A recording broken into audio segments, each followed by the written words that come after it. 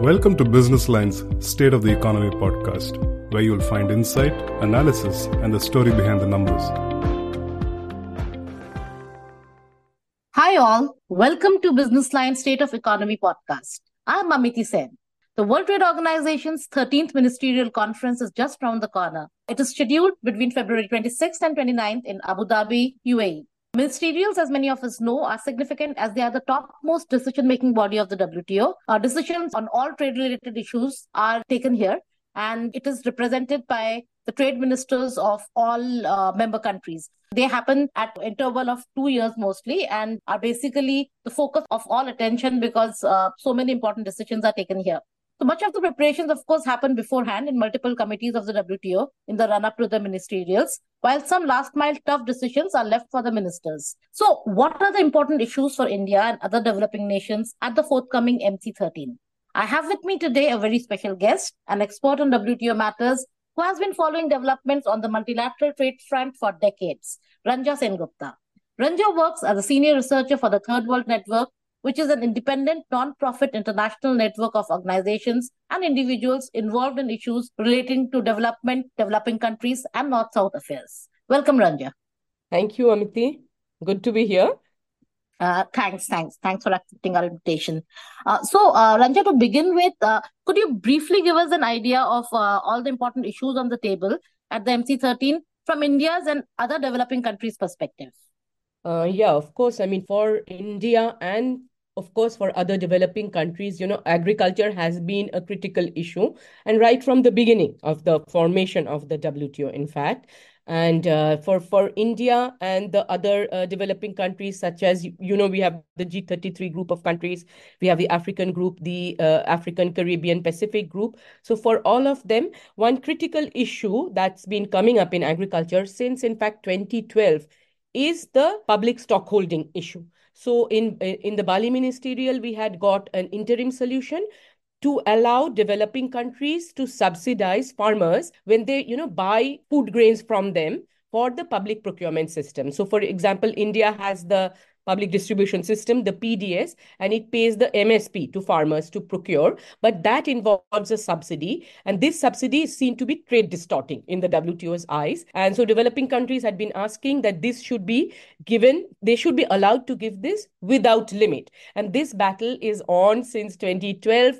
In the 2013 Bali Ministerial, there was an interim decision, but countries were promised, it was mandated that by 2017, they'll get a permanent solution.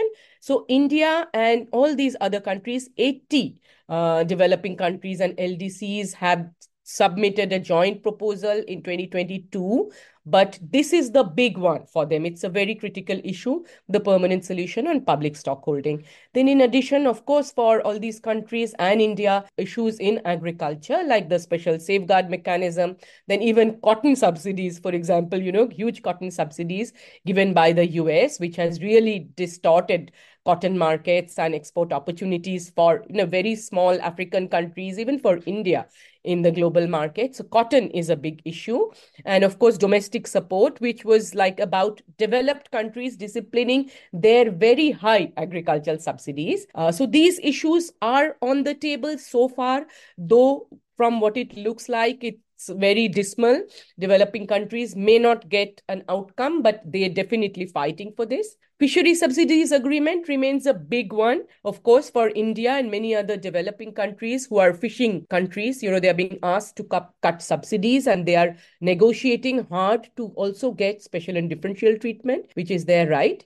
And then, of course, issues, which are cross-cutting issues related to WTO reform, related to dispute settlement. These are about the whole functioning of the WTO, the future of the WTO. India has taken good positions. Developing countries are trying to get their positions, kind of registered and on the table. But that's also a tough battle. Then the TRIPS waiver, which India fought hard for during the last ministerial. The extension is due, but that issue seems almost, it's like concluded almost. Nothing really is happening. and then also the joint statement initiatives. These plurilateral agreements are kind of being negotiated in many areas: e-commerce, investment facilitation, domestic regulation and services. India has a defensive position on this. India really believes in the multilateral system and not in plurilaterals, but there's major pressure on India and other developing countries to sign on to these. So we will see how all that play out in MC13. Right. So let us just focus on a few of these issues one by one.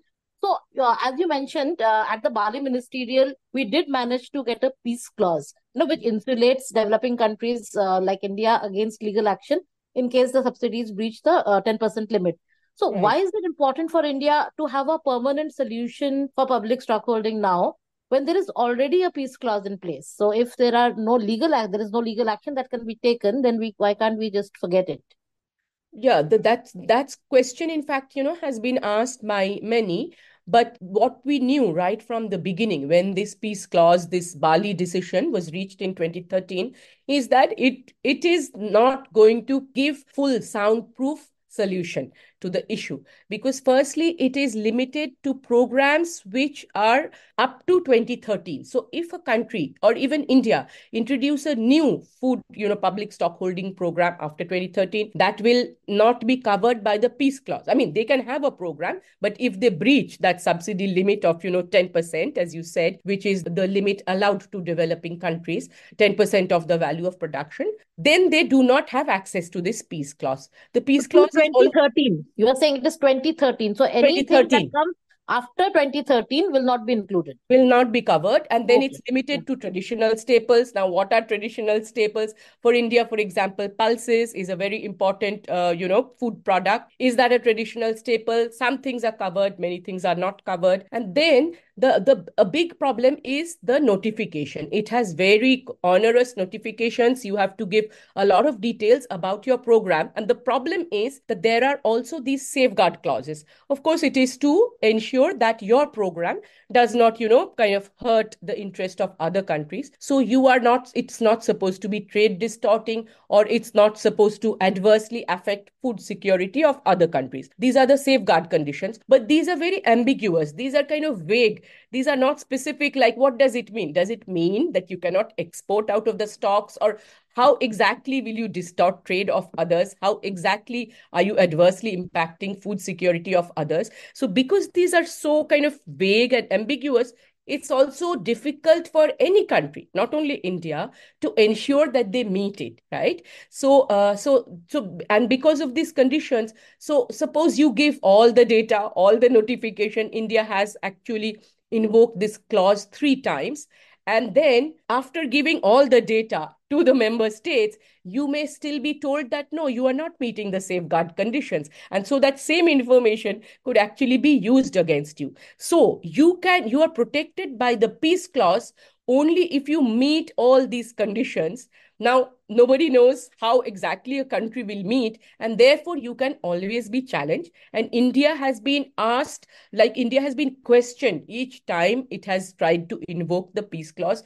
It's still being asked questions. And so therefore, the implication is that if other countries, or suppose the dispute body, I mean, if they find you haven't met these conditions, you can always be taken to dispute. So no country, including India, is fully protected by the peace clause. Therefore, they do need the permanent solution. And also for countries who are trying to put in new programs, and bring in other food products under the purview of the peace clause, the permanent solution is critical for them as well. Right. So this 3 times that India has invoked it, it is like all 3 times it is for rice, right? Right. Yeah. And we have been questioned like mercilessly in all these Committee of Agriculture meetings till now. Right. So what you're saying that is that till we have a permanent solution, totally ingrained in the agreement on agriculture, there is always possibility of trouble and maybe also legal action in some way or the other. Yes, I mean, India is largely covered, but the fact Mhm. is that because these loopholes and in a way this vagueness is there in the peace clause, Mhm. India and no country is kind of can be fully assured, and they do not Mhm. actually have the full policy flexibility just through Right. the peace clause. They need Right. more. And they need also, Amiti, the permanent solution to be Mm-hmm. better. They need easier terms for notification. They need safeguards which are rational. So they need it to be, extended to all products, which normally their public stockholding programs cover. Why should it be limited to a certain few products? And why should the WTO kind of tell you the membership decide what are your traditional staples and so on? So Mm-hmm. basically, the permanent solution needs to improve. It really needs to actually provide an effective and usable policy tool for developing countries and Right, right, countries. right. And what about these other two agri pillars, like this pillar of, of domestic support and market access? I believe that in domestic support, already developed countries have the right to give a lot of support in the form of these agri AMS. Right. So, what should India be watching out for here? Because because going by how things have progressed in these committee of agriculture meetings so far, there is a lot of noise in these two areas as well, and we could expect developed countries especially wanting something from these two pillars in the final declaration. Yeah, exactly. You're very right. So, of course, domestic support has been the big issue, right? From 1995, and that's because the Western countries have managed. Not only have they not cut to what they were supposed to, they have managed to get in the AOA huge concessions for themselves. The first thing they get is this extra AMS entitlements. They have these fixed entitlements, like the US has 19 billion US dollars fixed entitlements. Not even, I mean, so they can put all of it in one product, say dairy. So they can even concentrate it in specific products. And whereas most developing countries do not have these extra AMS entitlements. So this is one of the most unfair and inequitable elements in the domestic support pillar. So India and other developing countries, African group, for example, have been, fighting long that these subsidies should be disciplined. In fact, developing countries joined the AOA, some say, and they agreed to include agriculture in the WTO agreements because they were told that, yes, these Western subsidies could be then disciplined through the AOA. But the AOA has been there for so long, and we see that it has really inequitable rules and it has not managed to discipline. The Western countries have not cut their subsidies. On the other hand, they are pointing fingers at developing countries for supporting farmers through MSP and administered price support and so on. So while these proposals from developing countries have for long been on the table, that AMS should be disciplined, even green box subsidies, if they are being used in a trade distorting manner, that should be disciplined. The African group, they have tabled proposals saying blue box subsidies, which are supposed to be not trade distorting, decoupled from production, but they are actually. So those should be disciplined. But now we see that especially the Keynes group, which is a group of agriculture exporters, and unfortunately it has many leading developing countries also in it, which are major agricultural exporters themselves. And they have tabled a kind of proposal which actually is very problematic, because they are saying that all domestic subsidies should be clubbed together and be cut by 50%. And they are including, the development box subsidies, which are special preferential kind of box for developing countries to help to support their agriculture development. These were key principles and promises, of the WTO agreements. So they are being asked to cut even the de minimis, like the 10%, that they are allowed, which we talked about just now. So all these things should be included and cut together. And they are saying even the PSH should be linked to that. Like whatever is your final kind of entitlement, your PSH provision should come under that, whereas PSH has a completely separate and a very specific mandate, right? So on domestic support, the whole debate is being turned around in a way that developing countries will now have to take on more obligations rather than the developed countries who actually, give very high subsidies. And the thing is, so the developing countries, India has tabled a proposal, African group, they are saying no, it should be first the AMS entitlements, the green box, the really unfair and trade distorting elements. But this whole debate has been really turned around, and it has actually been problematic. And the other area which you mentioned is market access. Few countries, especially US and all, and the Keynes Group, they are pushing for it very hard. They are also trying to, US, for example, in cotton, they are saying, oh, if we have to reduce domestic support, we must get market access. This really targets India's import duties on cotton. So basically, and there is no linkage, but they are always trying to link now market access with other issues. So if you want something in domestic support, you will have to give market access. If you want a special safeguard mechanism, you'll have to give market access. So these very unfair linkages are also being made in a way to, twist this whole debate. And all these things we have to really watch out for in MC13. Right. So India and other developing countries, they have to really protect their interests and also see that the agreement does not get more distorted and more skewed in favor of developed nations. Exactly. Yes. Right. So, fisheries subsidies is basically being seen as one of the low-hanging fruits for MC13 because a lot of work, I guess, has already taken place in these working committees at the WTO. So, what do you think is going to happen there? And since India has such a large number of sustainable poor fishers to protect, what does it have to again watch out for, and what is it at stake for the country? Yeah, the first part of the agreement was already signed in 2022, which covers IUU fishing and overfished stocks. And over there, we do not have developing countries actually have a very bad deal. They have very limited special and differential treatment, only for 2 years exemption, and they have very onerous notification conditions. But now what we are discussing and negotiating is the major chunk.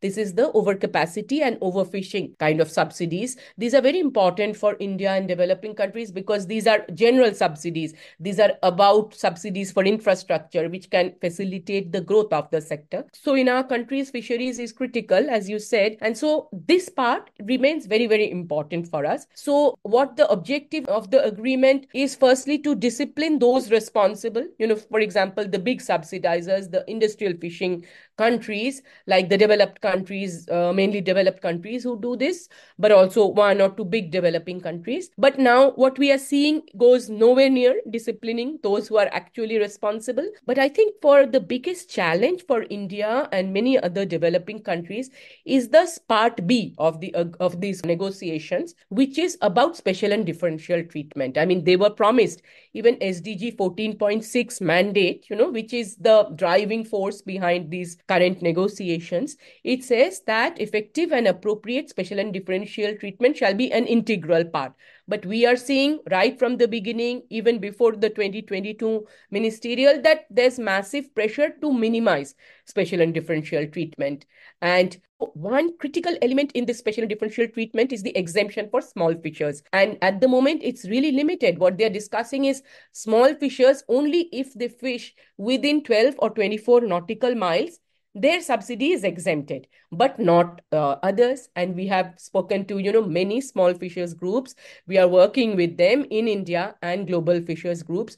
They definitely go beyond 24 nautical miles. They go even beyond 100 nautical miles. Sometimes they don't even know that, they're crossing. Could you just elaborate for our listeners, what the significance of these distances you're talking about, this 12 nautical miles, 24 nautical miles, whole concept of, EEZs?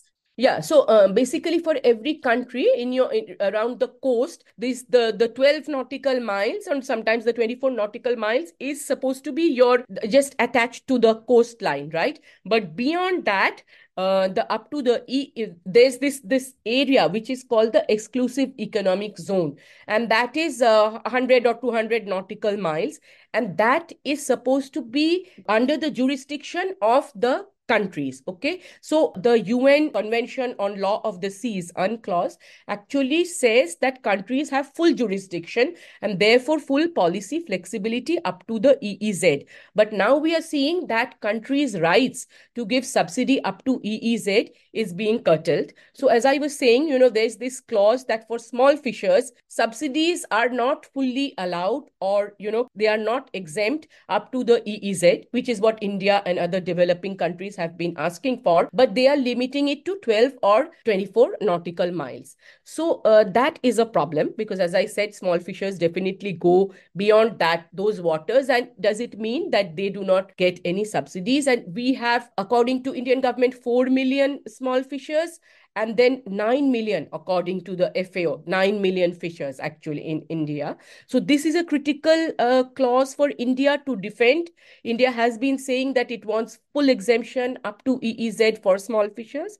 And the other issue is also a broad exemption for developing countries. How many years? So the what is being discussed that it should be limited, 7 years, 9 years. This whole wrangling is going on, but actually India had sometimes suggested it should be permanent. Many developing countries such as Indonesia and others said that it should be permanent exemption up to the EEZ, or even if it's a kind of time limited, it's for a limited period.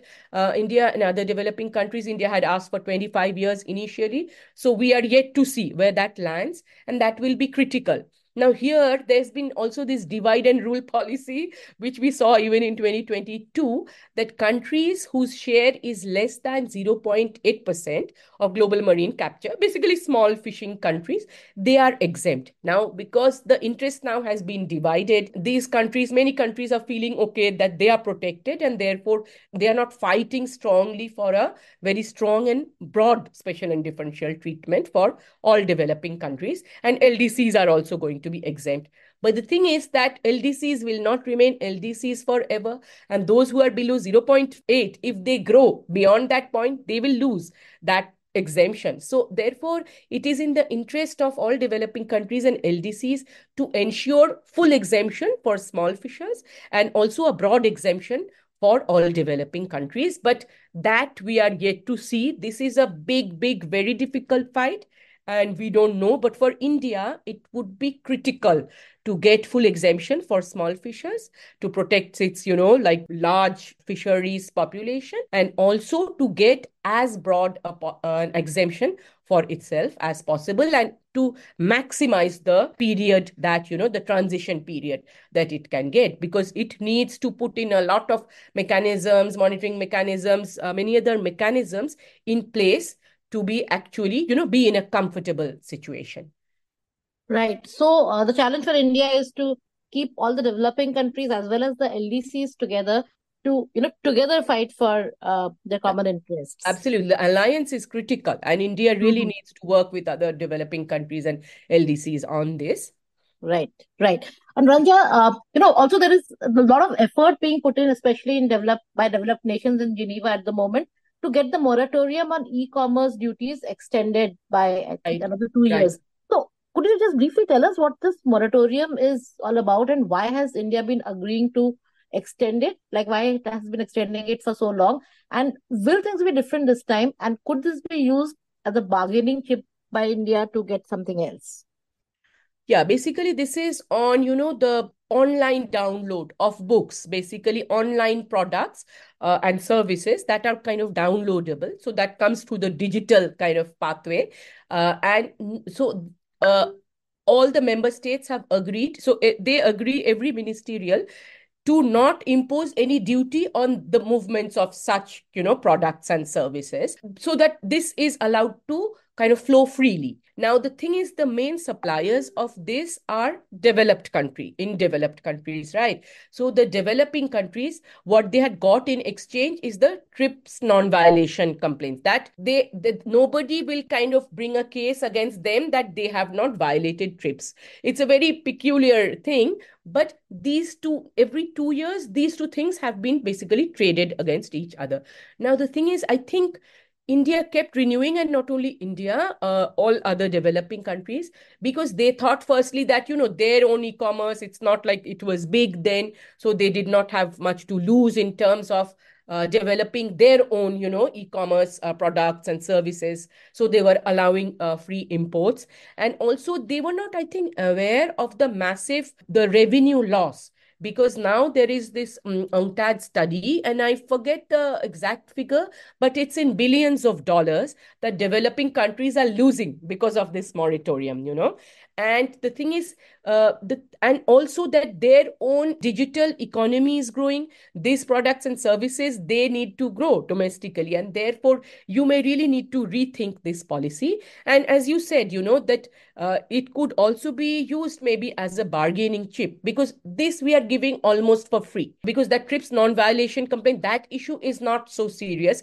Here we are making actually a huge concession. But the thing is that, for the PSH, we've already paid through the trade facilitation agreement, but we will have to pay again. We will have to pay if we have to get anything on agriculture, fisheries in other areas also. So why would we give this for free? I mean, for a few years, there's been this discussion among developing countries that they really should not renew this moratorium. And for example, South Africa has taken quite a strong stand that we will not renew this moratorium. And India also had this position, but last ministerial, they somehow agreed at the last moment. So now for MC13, we really need to see, and we hope that, the government will understand the value of this, both in terms of, like its strategic use, but also in terms of the revenue loss, also in terms of like as a policy, very important policy tool to actually develop their own digital economy and these products and services within India. So this could be a key issue, and that could actually, if it's used well by developing countries in India, it could be of great value to them. Right. Finally, Ranja, could you tell us a little bit about these new issues that, some countries, again, led by rich nations, they are trying to bring into the agenda, such as gender and environment? How big is the possibility of these getting incorporated in the WTO mandated agenda? Right. I mean, we see that, for example, the gender issue came in 2017, and environment is actually being pushed quite a bit as a JSI, but also as cross-cutting. And also you will see environment is coming in, environment and language related to sustainability is coming specifically in specific areas like agriculture. I work on agriculture a lot, and you can see that always there's this mention of sustainable agriculture, sustainable food systems. And so these issues are definitely coming in, and gender kind of this joint statement initiative and so on. Now, the thing is that these issues are important, right? Like no country would say they are not committed to, for example, gender equality or women's empowerment or environmental conservation and so on. The problem is how these are being brought into the trade arena by developed countries. The debate and the demands are being shaped in a way by developed countries, also labor and so on. We labor is kind of actually like an old issue that has been brought in by developed countries. We feel that it's being brought in a way that imposes standards and conditions on developing countries. It will commercially benefit the business in developed countries, but it will cut our producers off, from these, from kind of growth pathways. So this is the problem, that it's not that developing countries do not want to commit to these issues, but the way they are being brought in, they are going to impose non-tariff barriers for them. They're going to make them uncompetitive. And of course, these issues, they have to be balanced with, other interests. And the interesting thing is that, for example, on gender, I follow gender quite a bit, and they want standalone chapters on gender. But when you say that, okay, the TRIPS agreement is actually harming and, making women's access to treatment much more costly, and they already have unequal access, why don't you revise the TRIPS agreement? Or the AOA, the Agreement on Agriculture, that has really hurt, small women farmers across developing countries, because you have allowed subsidized products from the West to come and flood developing country markets, and small farmers are the most impacted. But then when you talk about these, what about the adverse impacts of WTO agreements? They are silent. So it is that this debate will be, let's be very clear, it's really not about the environment or women's empowerment. It is really about in the trade space. And we know WTO is a harsh commercial space, right? Like it is for everybody's vying for commercial gains. And when these issues, which are issues that we are all committed to, but when these issues are they are being brought in here in a very kind of defective way, I would say. And then we have to be very cautious. And just because, for example, India is saying no, it doesn't mean India is not committed to these causes. But of course, we have to do a lot of work on these domestically. But it means that the way that these are being, in a way, hijacked by developed countries for their commercial advantage, we should not be okay with that. So I don't think in MC13 there'll be big things different, big outcomes happening on these issues. But the strategy is to incrementally push, just to get a mandate, to discuss, to then negotiate, just to kind of everybody sharing experience. And, the way it goes is from one group, it becomes that it's the whole group that's saying that, or the whole WTO is saying that. So there is this effort to kind of incrementally formalize these issues in a very problematic kind of framework. So that is what I think we would have to watch out for. And right. I hope India is not going to agree, and without its really kind of weighing the pros and cons. And, the developing countries should set the narrative and the approach themselves, on these issues. Well, one can certainly hope that India and other developing countries will be able to protect their defensive interests and gain something out of the MC13. We could probably have another discussion on the matter after the meeting to analyze how things turned out. Thank you so much, Ranja, for making the complicated issues of the WTO quite lucid for our listeners. I, for one, I think I'm going to go back to it, listen to it several times before and during the MC13 to get my, basics right on these important issues. Thank you so much. Thank you, Amiti, for having me. I hope this would be useful. And yeah, we have both offensive interests and defensive interests, and MC13 would be interesting for sure. Thank you. Thanks a lot. Bye.